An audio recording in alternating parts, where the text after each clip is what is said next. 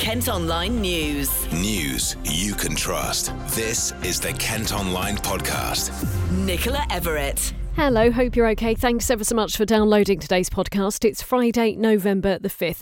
And firstly, I have to say that you may find some of the content in today's podcast upsetting and distressing and not suitable for a younger audience. We're going to be talking about the case of David Fuller, what he did, how he was caught, and now the calls for a public inquiry. Yesterday, midway through a trial, the 67-year-old changed his plea and admitted murdering two women in Tunbridge Wells more than 30 years ago. The bodies of Wendy, Knell and Caroline Pierce had been found in 1987. For years, the crime went unsolved until advances in DNA technology led detectives to an electrician living in East Sussex. This is the moment he was arrested at his home in December last year. All right, David. You're under arrest on suspicion of the murders of Wendy, Knell and Caroline Pierce in 1987. Do you understand? Yes. You do not have to say anything, but it may harm your defence if you do not mention, when questioned, something which you later rely on in court. Anything you do say may be given in evidence. You are being arrested to secure and preserve evidence by means of questioning. So we can conduct searches, so forensic samples can be obtained, and to prevent your disappearance. Do you understand? He was then taken to a police station and booked into custody. In 1987 there was two murders, one of Wendy, Knell and one of Caroline Pierce. There's been an investigation and they've now been able to forensically link David Fuller to them offences. So we therefore attended his address today. It was when police searched Fuller's home they uncovered evidence of even more horrific crimes. They found photos and videos he'd taken of himself sexually assaulting bodies in the mortuary of Tunbridge Wells Hospital, where he worked as an electrician. He was subsequently charged with a further 44 offences relating to 78 victims, including children and the very elderly. Over the past 10 months, officers have worked painstakingly to try and identify the victims and then have to break the most awful news to their families. Azra Kamal died after falling from a bridge on the A21 in Tunbridge. Her body was one of those abused by Fuller. Her mum, Nevres, has been speaking to Sky News. Azra, in my opinion, was an extraordinary human being. She touched so many people. She lived life to the full. She was compassionate, warm, feisty, fiery. She had a very, very strong sense of injustice. She was my only child.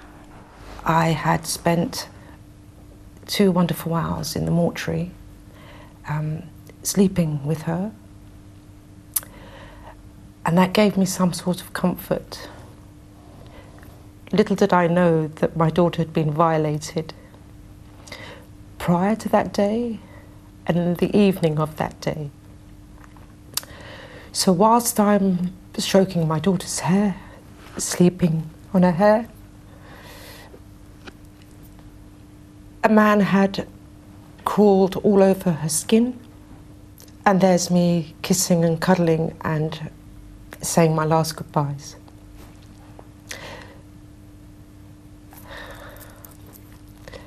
And that's quite awful. Quite awful. However, it is not Azra's shame. It is not my shame. Police say so far they've found evidence of 100 victims. 81 have been formally identified and attempts to identify others are continuing. However, they have admitted it may be that some are never known. Miles Scott is the Chief Executive of Maidstone and Tunbridge Wells NHS Trust. I want to say on behalf of the Trust how shocked and appalled I am by the criminal activity by David Fuller in our hospital mortuary that has been revealed in court this week. And most importantly, I want to apologise to the families of the victims of these terrible crimes.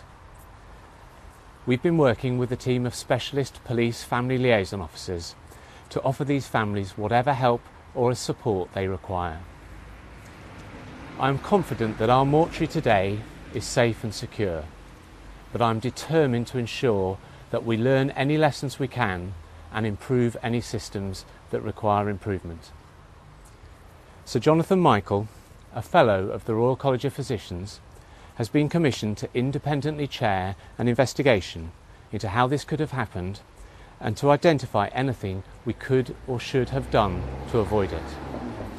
Sir Jonathan has begun work on his investigation, and as soon as this is completed, I'll be able to say more. I will ensure that staff at our hospitals are supported as they also come to terms with this terrible news. Our mortuary team have been particularly distressed to learn about what has been revealed in court this week. My immediate priority, though, is to ensure that the families of Fuller's victims are given the time, space and privacy to come to terms with what they've learned, and to ensure that they receive all the care and support that they need. The murder trial at Maidstone Crown Court had started on Monday, with Fuller initially claiming diminished responsibility. But it all came to an abrupt halt yesterday afternoon when he changed his plea. Wendy Knell's mum had been sitting listening to the evidence. She spoke to reporters outside court afterwards. After all these years, it's a job to believe it so suddenly happened. Pam, when he changed his plea, where did your mind go to and what did you think of after you heard the news? I sat there thinking, did I hear right? It's got to sink in yet, after all these years. Is there anything else you'd like to say to us about Wendy or about today and how today's been for you and your family? Today's been a very big surprise. Didn't expect it today. And Detective Superintendent Ivan Beasley read out a statement on behalf of the family. For 34 years, we as a family, the police and press, have been focusing on what actually happened to Wendy, wanting to know who did it and how she spent her last moments alive. We now know, and sadly it's much worse than we could ever have imagined. Hopefully we can now start to grieve and move past the pain and start to remember her as the beautiful, kind, generous, caring, funny girl she was, who had a smile and a kind word for everyone. Although the guilty plea won't change anything deep down, as the pain and loss will always be there, it's good knowing he will not be in a position to hurt or cause any more pain. Home Secretary Priti Patel was among those to react to yesterday's developments. She thanked the police for their investigation and offered her thoughts to the many victims' families.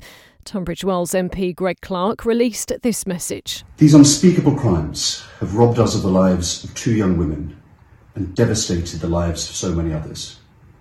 I want to say that our community, and I'm sure the country, stands beside the families of the victims in their grief and their outrage. These are some of the vilest, most depraved acts that have ever been heard in a British court, and that requires a response that matches their gravity. The families of Fuller's victims deserve to know 2 things. First, how this could have possibly happened, and second, that it can never, ever happen again. I've written today to the Health Secretary and the Home Secretary to ask them to arrange a public inquiry without delay. It's beyond the powers and resources of a local hospital to conduct, and the questions that must be faced are national, not just local. Nothing can undo the horror and the heartbreak that the families of the victims are going through. As Fuller goes to prison for what I hope will be the rest of his life, we must make certain that no other family ever has to endure what the family and friends of his victims are experiencing now.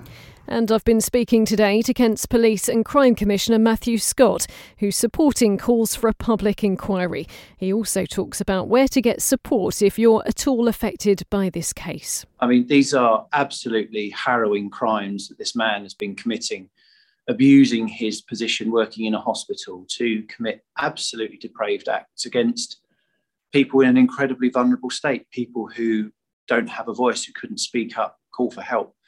And I'm pleased that he will be going to prison after having been convicted of these crimes. And we work hard to support the victims and their families at this awful time.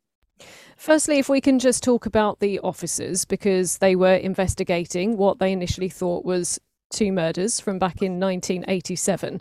Obviously, they uncovered the most horrific details of other crimes.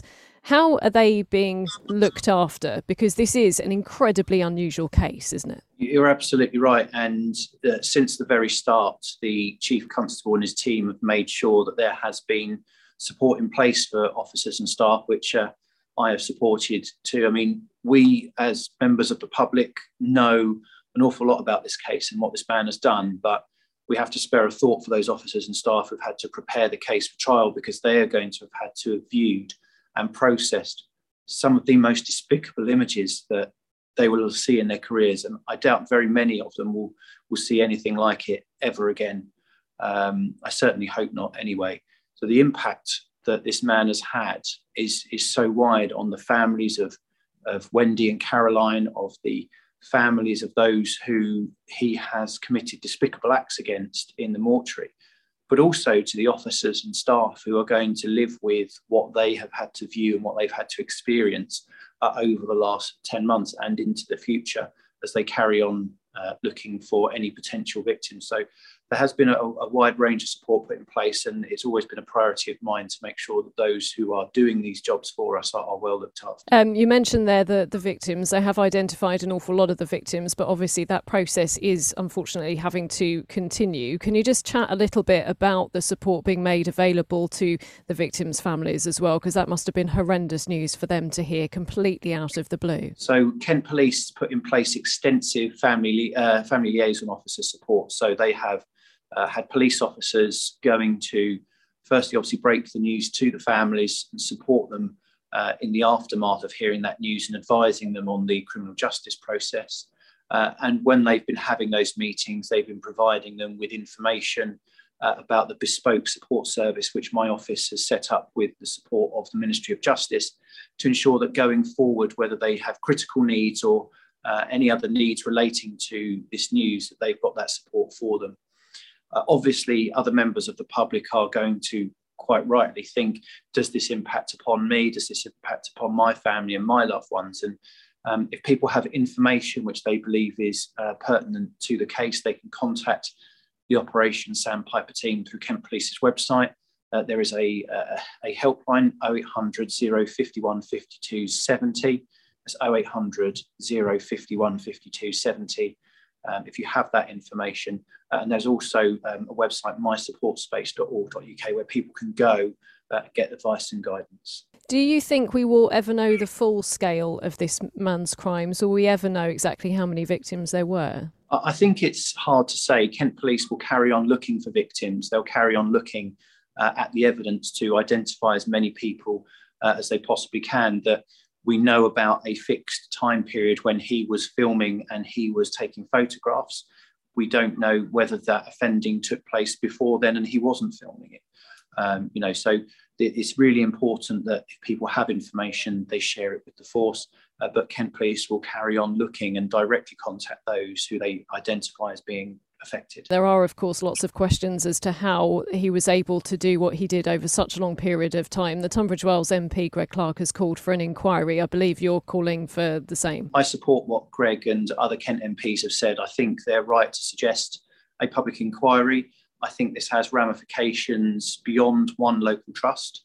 I think the Health Secretary, Sajid Javid, has already done the right thing in asking for mortuary services to be reviewed on security grounds. But I think that public inquiry will give us an independent look at what has happened and provide directions for the whole country going forward. So I think that independence would be important. Well, it's not known yet when Fuller will be sentenced, but he's been remanded in custody until that happens. Our thoughts today are very much with the families of Wendy Knell, Caroline Pierce and the many, many other victims. Kent Online News. Other top stories today, and a car passenger who stabbed a man in the arm in a road rage attack near Maidstone has been locked up for 10 years. It happened following a collision on New Hythe Lane in Larkfield in November last year. 20-year-old David Abraham from Ingram Close in Aylesford has been found guilty after a 6-day trial. 5 people have been arrested in Folkestone after a number of assaults. 2 people reported being attacked in Tontine Street in the early hours of Sunday morning. 2 police officers who attended the scene were also reportedly assaulted. dead. A second person's died trying to cross the Channel to the UK in as many days. French authorities say the body of an asylum seeker was found on a beach near Calais following the discovery of a boat filled with water. 2 other people have been taken to hospital suffering from hypothermia. It comes as a record number of people crossed the Channel in small boats on Wednesday. More than 850 made the dangerous journey from France to the UK. It's been confirmed 3 new stroke units are going to open in Kent, despite a campaign to keep all of the existing ones open. Opponents feared closing facilities in Medway, Margate and Tunbridge Wells could leave some patients in a life-threatening situation with further to travel. But the Health Secretary has confirmed new hyper-acute units will be set up in Ashford, Maidstone and Dartford. Kent Online reports. Herne Bay's largest housing development has been given the go-ahead, despite fears it would resemble a concrete slum. This is one of our most read stories today. Taylor Wimpey's won its appeal against Canterbury City Council's decision to reject its 900-home scheme, which will be in the Hillborough part of town. The government says the 135-acre site would be an attractive place to live and work. A road in Maidstone is going to stay closed for yet another week after a sinkhole opened up. Tunbridge Road in Barming has already been shut for a fortnight following a burst water main. South East Water say repairs to the pipe are complete, but fixing the road itself is likely to take another 7 days. Now, as COP26 continues with a huge march by youth climate activists in Glasgow, a rally is taking place in Medway today. The Medway Youth Climate Change Movement are meeting in Chatham to protest for changes to make our environment cleaner. And all this week, we've been highlighting some of the many people in the county who are doing their bit. Barry Thompson is chief exec of Whitstable firm Alpha 311, which has made turbines that generate electricity from the wind made by cars driving past them. He says it provides cheap, renewable energy. Green energy is increasingly important. We're seeing huge changes in our climate, and we're seeing the impacts not only on ourselves, but on other countries in Europe and on the poorer and developing nations around the world. We need to do more with regards to addressing what we're doing to our climate. Our turbines are built and designed in order to help address some of this problem. By lowering the transmission distance to where the energy is being used, rather than offshore wind, which has to step up electricity to bring that energy onshore where it's usable. We lower that transmission distance, and by doing so, we lower the transmission costs associated with it. The turbines were developed to help local communities. If you're lowering the cost of electricity, you're providing a cheaper source of electricity to those communities. The turbines utilise existing infrastructure. Every street lamp is already connected to the grid. We're not blighting the landscape. The highways have already done that. So by utilising our roads, transmitting that energy locally as a secondary revenue stream for local councils, because we don't sell energy, we lease our turbines and that energy is owned by your local council. We're able to help these communities address some of the biggest issues that we see. Fuel poverty is one of the biggest. In the UK, we have a major problem with people having access to electricity but not being able to afford it. And that's most people who are on a prepaid meter. In Kent alone, we have around 10% of our population who are in that situation. And in Thanet, that's as high as 12 to 13%.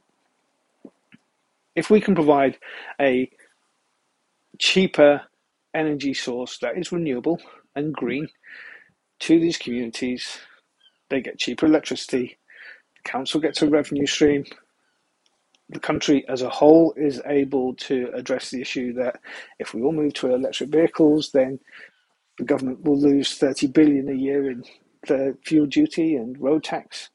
So this is a way of addressing these problems without us as a country being impacted financially. 3 of their turbines have been installed at the O2 Arena, and you can read more on our special report at kentonline.co.uk. Just head to the in-depth section. Kent Online reports. Now, as you probably know, it's Remember the 5th of November, bonfire night, and there are some calls, though, for the sale of fireworks for private displays to be banned. While we might enjoy them, it isn't always as fun for our pets, who can be scared of the loud noises and flashes.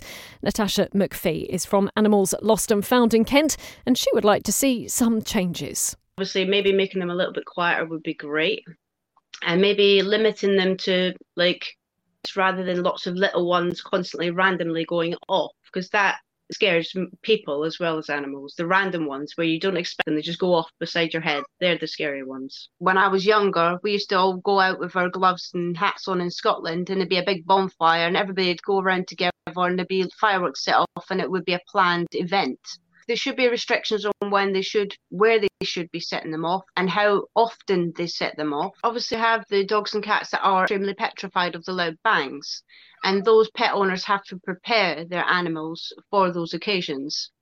For example, closing the curtains, turning up music. Some animals are on medication, they're so scared. Obviously, you have foxes are running along the side of a path, a bang goes off and they run into a car. You have horses that it's impossible to bring them indoors, isn't it, really? You can't bring a horse in the house and try and keep it calm.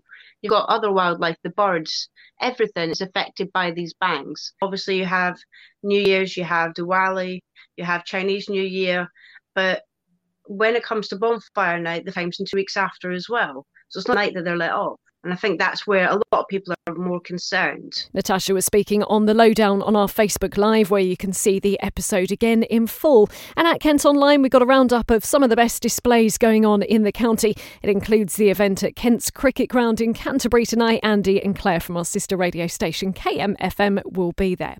Work on new film studios in Ashford, which could be used by Netflix and Amazon, are due to start next year. The scheme at the town's derelict Newtown Railway Works has received an extra £14.7 million boost from the government's Levelling Up Fund. Elsewhere, Ashford's Mark Rylance is making a return to the big screen. His new film, The Phantom of the Open, was shot in Littlestone Golf Club, Bedgebury Manor and the historic dockyard in Chatham. It's about a fraudulent golfer who managed to con his way into several championship games in the 70s, despite not being able to swing a club. Kent Online Sport. Football and Gillingham take a break from the league this weekend as they host Cheltenham Town in the first round of the FA Cup.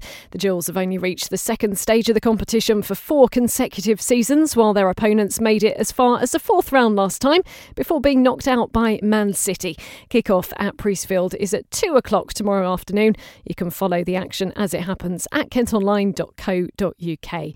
Well, that's all from us for today. Thanks ever so much for listening. Don't forget, you can follow us on Facebook, Twitter and Instagram. You can also now get access to the ad-free Kent Online Premium site by subscribing. Just head to kentonline.co.uk/subscribe.